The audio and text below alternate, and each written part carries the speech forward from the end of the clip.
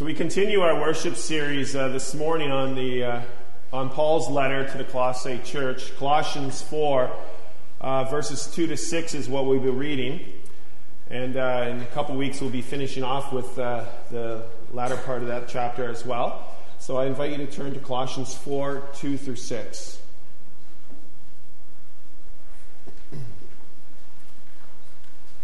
Before we read from God's Word, let's come to God in prayer. Lord God, teach us, feed us, use us, so that we may teach, feed, and be used by you in partnering with you for your kingdom growth. So through your word this morning, Lord, we pray for your Holy Spirit to be upon us as we're reading from the book of Colossians, and speak to us what it is that you want us to hear in this place, at this time, in this moment, and what we are called to go out with into our communities, into our families, into our neighborhoods. So bless the reading and the proclamation of your word, and open our hearts and our minds to all that you are speaking to us at this time. In Jesus' name, amen. Colossians 4, 2 through 6. Devote yourselves to prayer, being watchful and thankful. And pray for us, too, that God may open a door for our message, so that we may proclaim the mystery of Jesus Christ, for which I am in chains. Pray that I may proclaim it clearly as I should. Be wise in the way you act toward outsiders.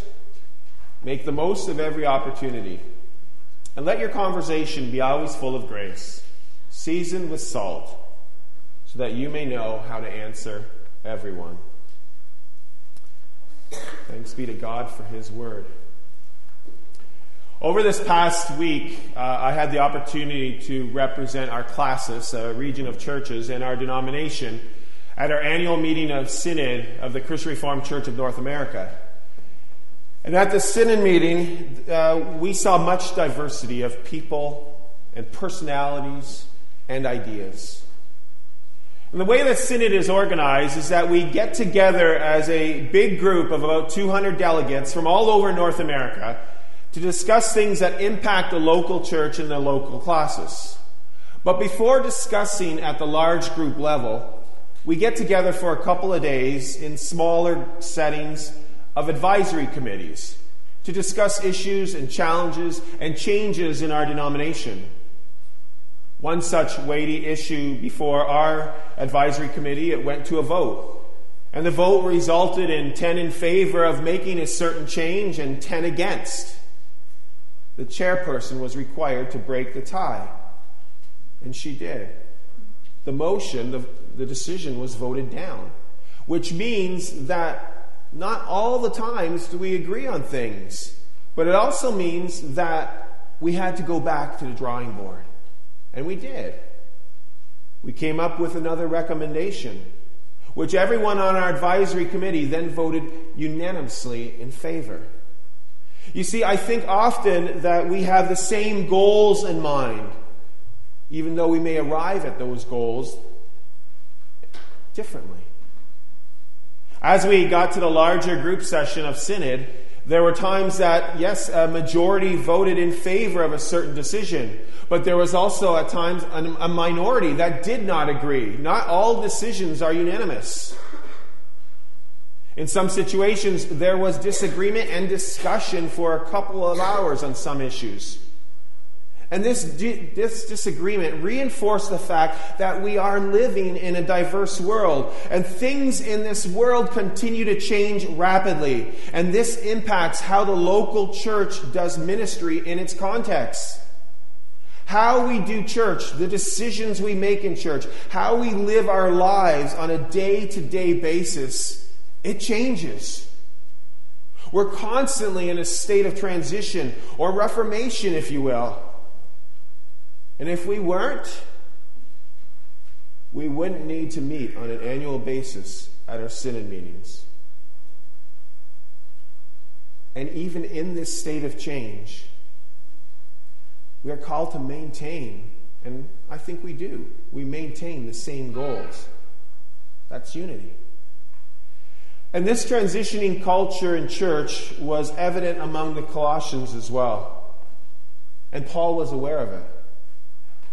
He's aware that society is constantly in transition, that the world is not static, and because of that, the church is not static. We know that, we profess that, we live that out in our denomination. We are a Christian Reformed denomination, a product of the Reformation, where the church had a major transition 500 years ago, and continues to reform in accordance with God's Word. But as we go on, we also need to profess and affirm one more thing. That despite sometimes disagreements, and we saw that at Synod 2018 as well, and we see that in our local churches among us as well. Despite disagreements, what unifies God's people is that the gospel of Jesus Christ does not change. God's living word remains unchangeable. The story of God's faithfulness and His amazing grace through Jesus Christ has and will remain the same. The power of the gospel and the message of the gospel that was proclaimed by Paul is still the same message and equally powerful today. Praise God. The church will be in a state of transition, and how the message of the gospel is lived out will evolve. But the gospel message will not change. And as we've been going through this book of Colossians, Paul has proclaimed that nothing needs to be added or taken away from the message of the cross, the supremacy of Jesus Christ. You can read that again in Colossians 1, 15 through 20. And yet, in this part of the letter to the church in Colossae and other churches, that although the message of the cross does not change, Paul acknowledges that perhaps we can't always do things the same. And he begins by saying that we need to devote ourselves to prayer. But the prayer that he's referring to in this part of the letter is a little more specific. He says, devote yourselves to prayer for a purpose. Let me read that again. Devote yourselves to prayer, being watchful and thankful. And pray for us too, that God may open a door for our message so that we may proclaim the mystery of Christ. And then Paul goes on to say, pray that I may proclaim it clearly. You see, Paul is encouraging people to pray for missional opportunities. And what worked yesterday may not work the same today. And what works for me may not necessarily work for you. So pray for open doors. Pray for opportunities. For Paul, for ourselves, for one another. Pray that the never-changing gospel message can be proclaimed to those who need to hear it. So let's look at this command to devote ourselves to prayer. Missions. The gospel message starts with prayer. In fact, prayer and outreach go hand in hand. You know, we often think about prayer going with eating and, well, Lord, bless this food, or prayer and worship, Lord, bless this service. And they do go together. But prayer and outreach are so interconnected.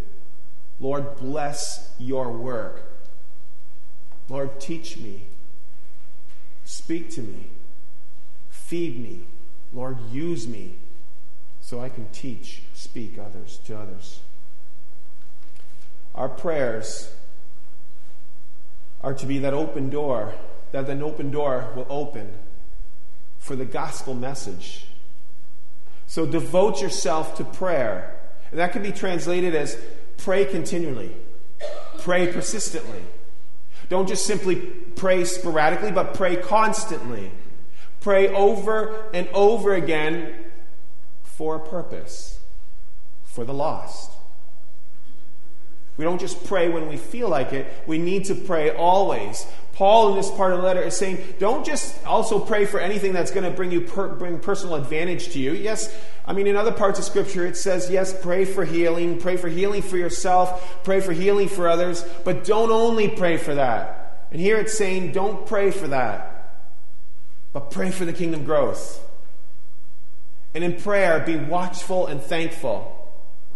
Be watchful because The devil is lurking around. And when you enter into a conversation with Jesus and you are in line with his will, praying for open doors, the devil's going to try to attack because you're a threat to Satan. When you are praying for open doors, the devil is going to want to close those doors, and so you can count on obstacles. So be watchful. But don't only be watchful for the obstacles and for evil. Be watchful for God doing more than we can ask or imagine. With his power that's at work in us and in the church. Be watchful for this. And so also, as Paul says, be thankful. And that's important because sometimes it might get somewhat discouraging when you're praying for people and it feels maybe like that God is ignoring you or the devil has slammed doors over and over again. But don't get discouraged. Keep your focus on Jesus. Keep focused on looking for those open doors and again giving God thanks for God's desire to include us in his missional partnership. Because what an honor, what a privilege, what a responsibility it is. Thank you, Jesus. Paul is in chains. He's in prison.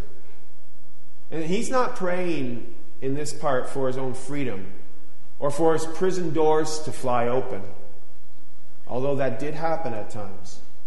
But he's praying for other people's freedom. He's praying for open doors for the gospel message to be heard. That people will be freed from the chains of slavery. And what is that gospel message that Paul wants to proclaim clearly? Well, the never-changing message from God's Word, I think it can be summarized well in our Reformed Confession, one of the Heidelberg Catechism question and answers. And it's pretty much right in the beginning of the Catechism. Question and answer 2 asks, what do I need? What do others need? To know and understand that I belong in body and soul to my faithful Savior, Jesus Christ. We need to know, first, that we're sinners. We need to know that we are freed from our sin. And we need to know that God desires us to respond in thankfulness to this.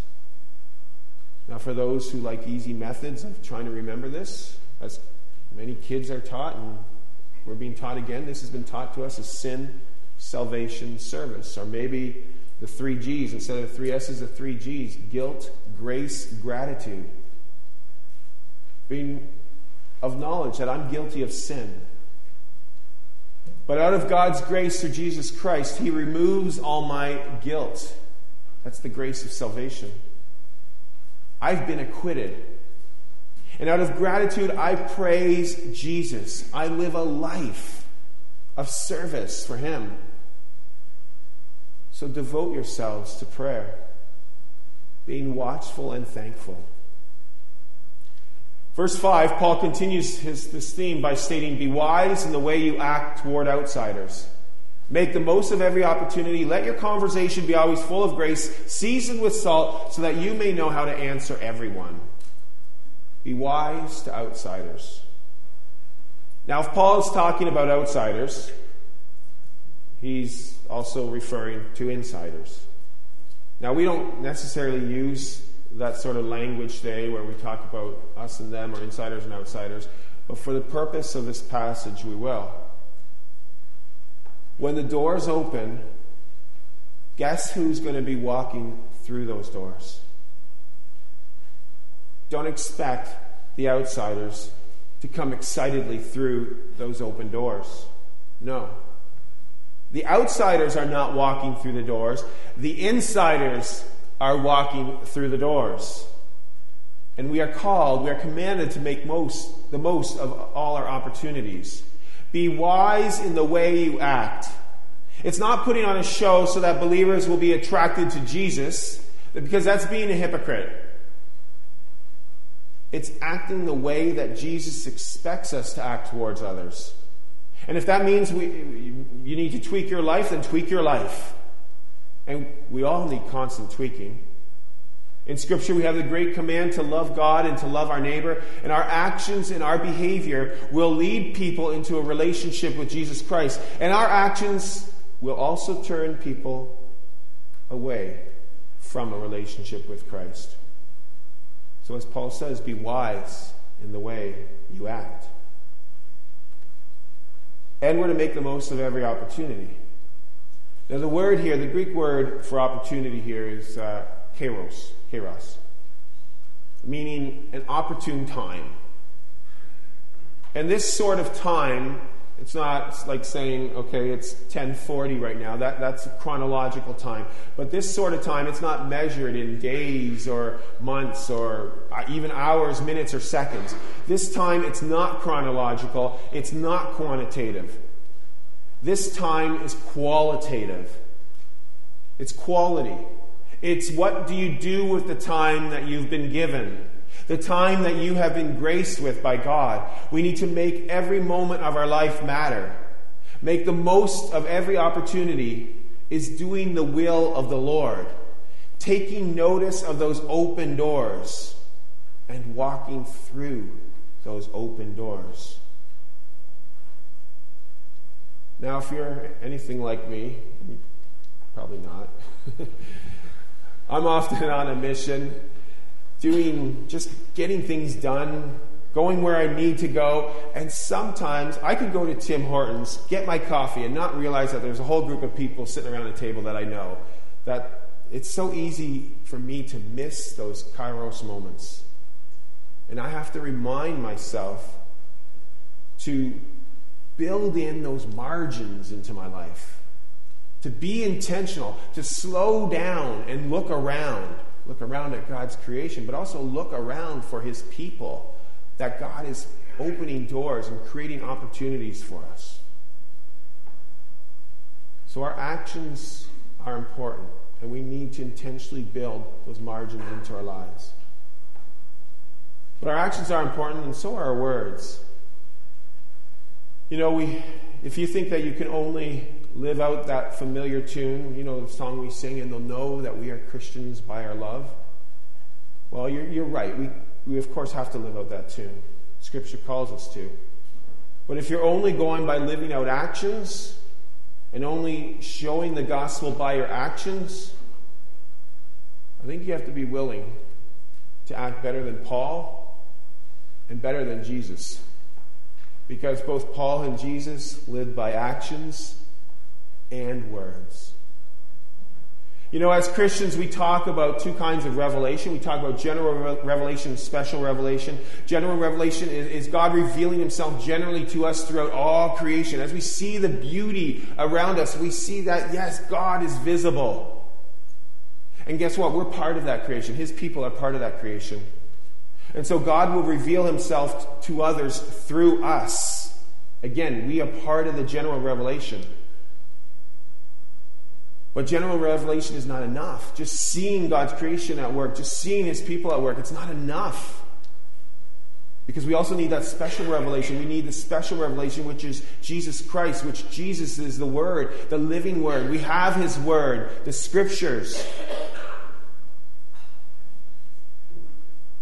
People will see something that makes a difference in our lives, but they need to hear that something, who that someone is that makes a difference in our life.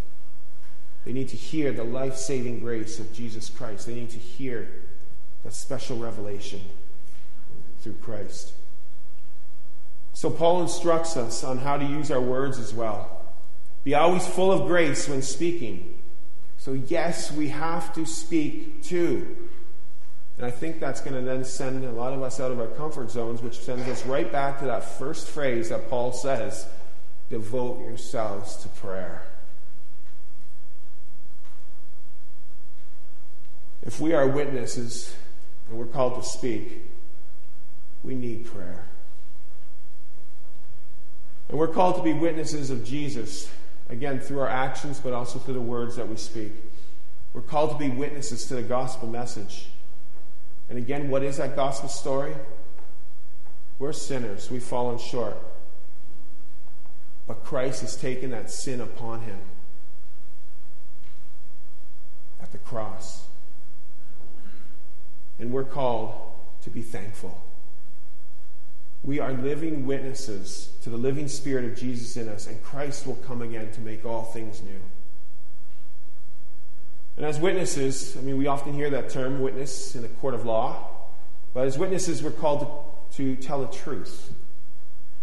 And often witnesses are most credible when they live a life of integrity.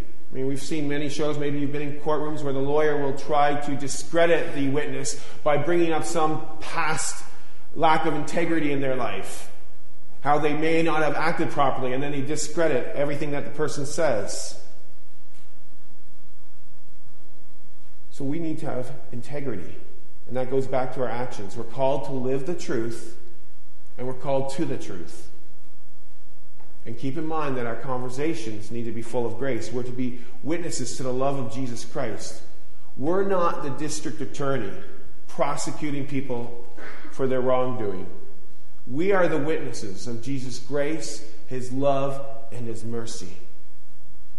So our speech, as Paul says, is to be seasoned with salt. I kind of like the meaning behind this phrase. Seasoned with salt. This phrase is referred to as be witty, be amusing, be clever, have humorous speech. It's not about joking around all the time. But I think the best way to describe this is just be yourself. When you are guided by God and have devoted yourself to prayer, just be yourself. Be the person that God called you to be, and act and speak in accordance with God's will, using your own personality, using your own strengths, and not being afraid of your own weaknesses showing through. So people, let the gospel words be lived out in each of our lives. And let these gospel words be spoken in our lives to others. And let's pray for God to open doors of opportunity for each of us. So devote yourselves to prayer, being watchful and thankful. And pray for us too, that God may open a door for our message, so that we may proclaim the mystery of Christ, for which I'm in chains. Pray that I may proclaim it clearly as I should. Be wise in the way you act toward outsiders. Make the most of every opportunity, and let your conversations be always full of grace, seasoned with salt, so that you may know how to answer everyone. Thanks be to God for His word. Amen. Before we enter into a time of prayer response, I want to close off with these words from our contemporary testimony, Our World Belongs to God. I decided on using this a little too late to get it onto the screen, so we're not all going to read it. I'll read it out loud on our behalf, and you might wonder why don't we turn to the back of our Psalter hymnals then to look at the article. Well, our Psalter hymnals are from 1987, and the testimony gets updated, so this article that I'm reading is actually not in the hymnal. But it's Article 41 of Our World Belongs to God. And we read there, joining the mission of God, the church is sent with the gospel of the kingdom to call everyone to know and follow Christ, and to proclaim to all the assurance that in the name of Jesus there is forgiveness of sin and new life for all who repent and believe. Goes on to say that the Spirit calls all members to embrace God's mission in their neighborhoods and in the world, to feed the hungry, to bring water to the thirsty, to welcome the stranger, to clothe the naked, to care for the sick, and to free the prisoner. And we repent of leaving this work to a few, for this mission is central to our being. Let's pray. Father God, Almighty God, God of missions and sending God, who sent your Son and sends us out to the harvest field. Lord, you hurt, and we hurt, and your church hurts, because there are family, friends, and members who are not here. There are those who have made a decision not to follow you and to be part of the body of Christ. And Lord, you know each of these people by name. And we pray that you will work in them to bring them back into a relationship with you, May your Spirit create a desire in their hearts that will lead them back to your church. And we also pray for those living in this community, in our neighborhoods, who have not heard the truth of the gospel. And we pray for our families, our friends, our neighbors. And we bring their specific names before you, and asking you to open doors for us to walk through. And so we just take a moment and do this in a time of silent prayer.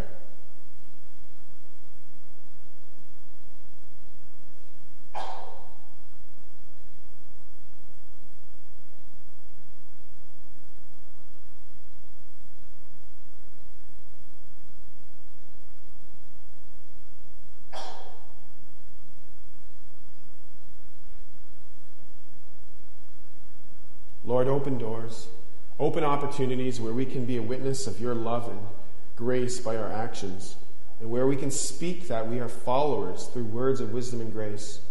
And we don't go on our own. We go with your Spirit guiding and directing us. We go with your Spirit empowering us to do your will. And may we not resist your Spirit and your will. Send us out into your world. Hear our prayer. May we be devoted to prayer. In the powerful and saving name of Jesus. Amen.